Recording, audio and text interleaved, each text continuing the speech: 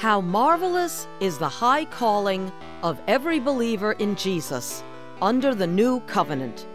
Hi, I'm Patty Scalzo, and this radio broadcast is Shear Jashub, coming from Shear Jashub Christian Tabernacle in Madison, Connecticut. My husband and the pastor of Shear Jashub Christian Tabernacle, Greg Scalzo, has been teaching a Through the Bible examination on heavenly authority. And the current sermon has set forth some of the foundational principles found in the New Testament. We have seen how each Christian is a living stone in the spiritual house God is building, part of a holy and royal priesthood, each with access to God, each with a function and ministry as a part of the body of Christ. And when we left off in this sermon, Pastor Greg was discussing how authority has changed in the New Testament from the priesthood of Aaron in the Old. The Lord was now putting new wine in new wineskins. But before we return to the message, please remember the church website at www.shearjashub.org. Make it your site for serious Bible study, and be sure to tell others about it. The library of quarter-hour programs especially is a great tool for your daily time in God's holy word. Here now is Pastor Greg Scalzo for the conclusion of the current sermon.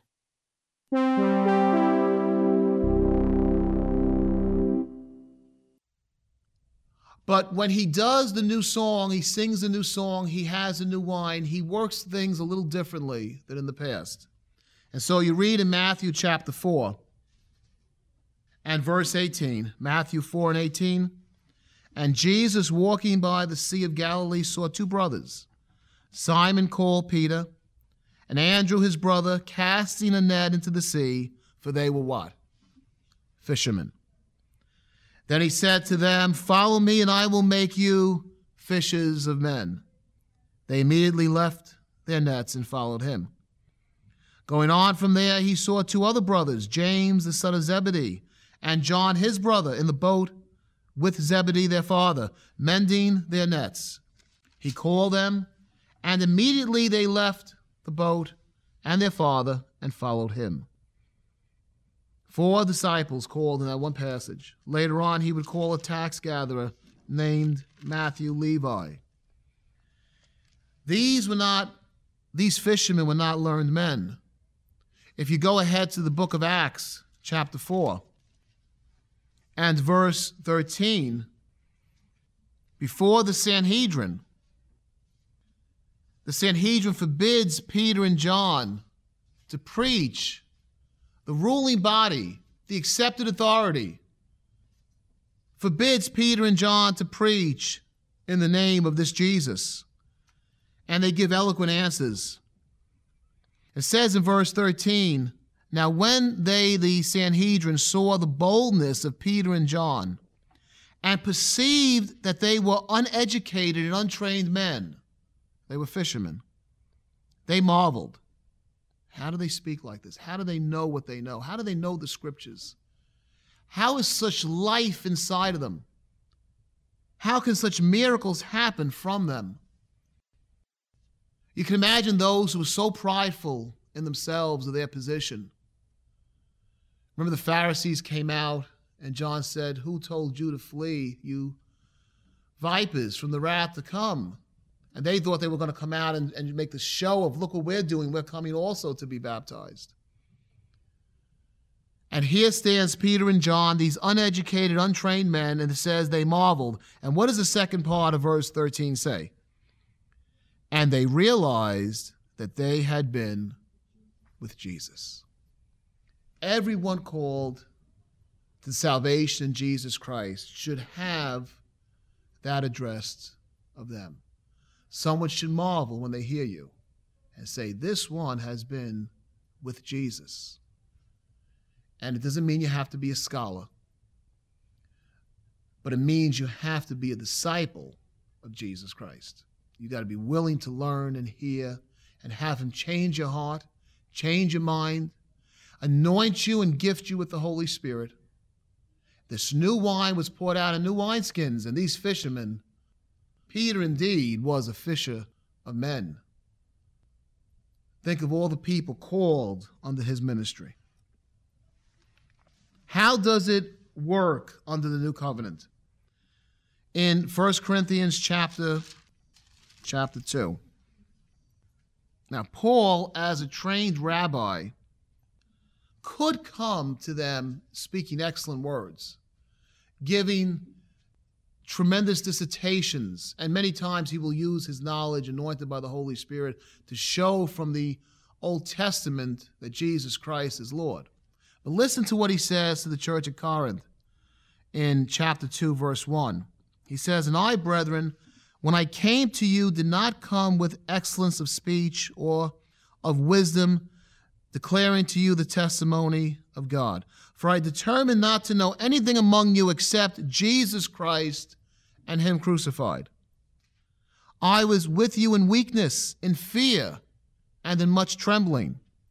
And my speech and my preaching were not with persuasive words of human wisdom, but in demonstration of the Spirit and of power, that your faith should not be in the wisdom of men, but in the power of God." Even Paul understood it had to be by the anointing of God. "However, we speak wisdom among those who are mature, yet not the wisdom of this age, nor of the rulers of this age who are coming to nothing. But we speak the wisdom of God in a mystery, the hidden wisdom which God ordained before the ages for our glory, which none of the rulers of this age knew, for had they known, they would not have crucified the Lord of glory. But as it is written, eye has not seen, nor ear heard, nor have entered into the heart of man the things which God has prepared for those who love him." Consider, the human mind can't comprehend it. The human eye can't see it. The glory, the grace, the joy, the unending love and joy, the eternal love that God has prepared for those who love him. Consider it. The great calling, the wonderful mystery.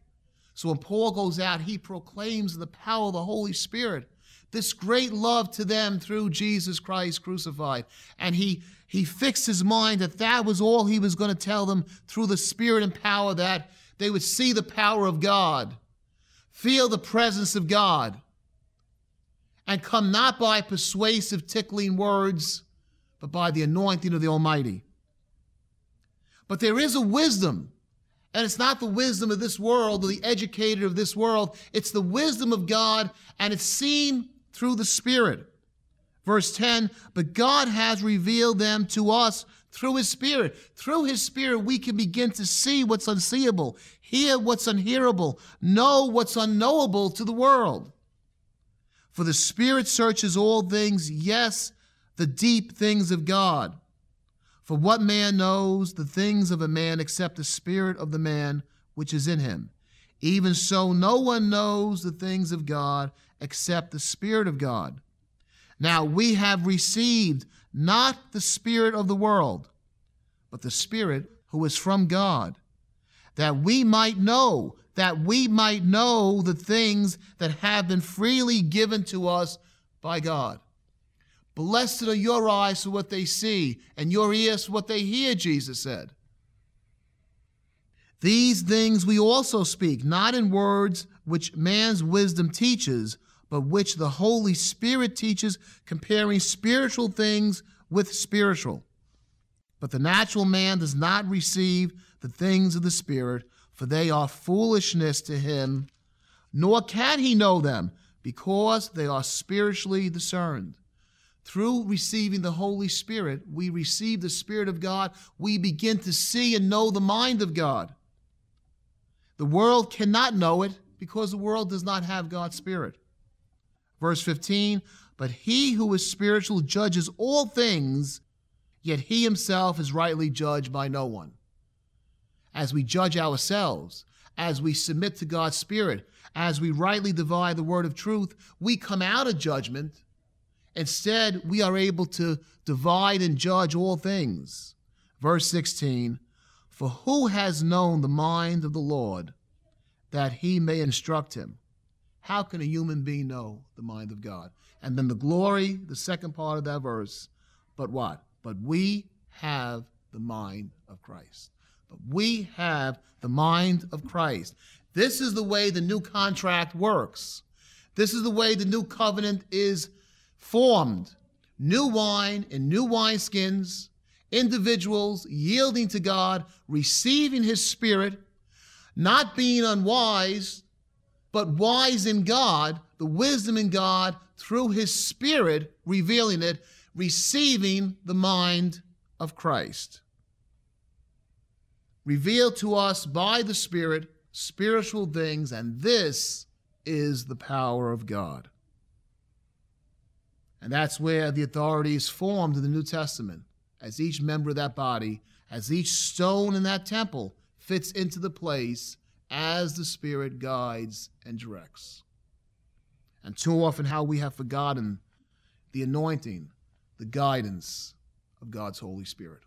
Too often in the church have we relied upon an individual to give us the food for one day and hope that food lasts the whole week, and said, well, that's his obligation.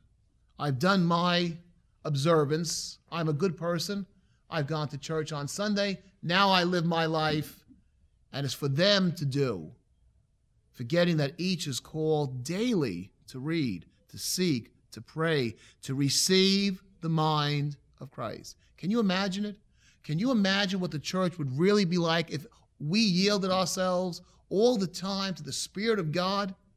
And you had 1,000 Elijahs walking in this country, men and women anointed by God, set on fire, burning out what's wrong, with the zeal to do that which is right, each ministering in their appointed calling, at their jobs, with their families.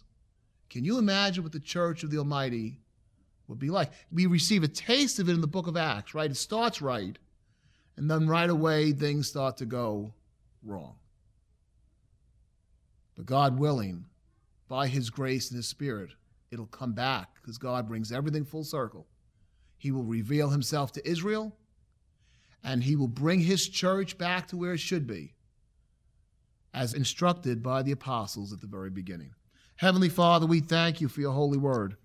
And Lord, we just pray that you would give us such a clear vision through your Holy Spirit of the glory of the new contract and the holy special position each of us is called to.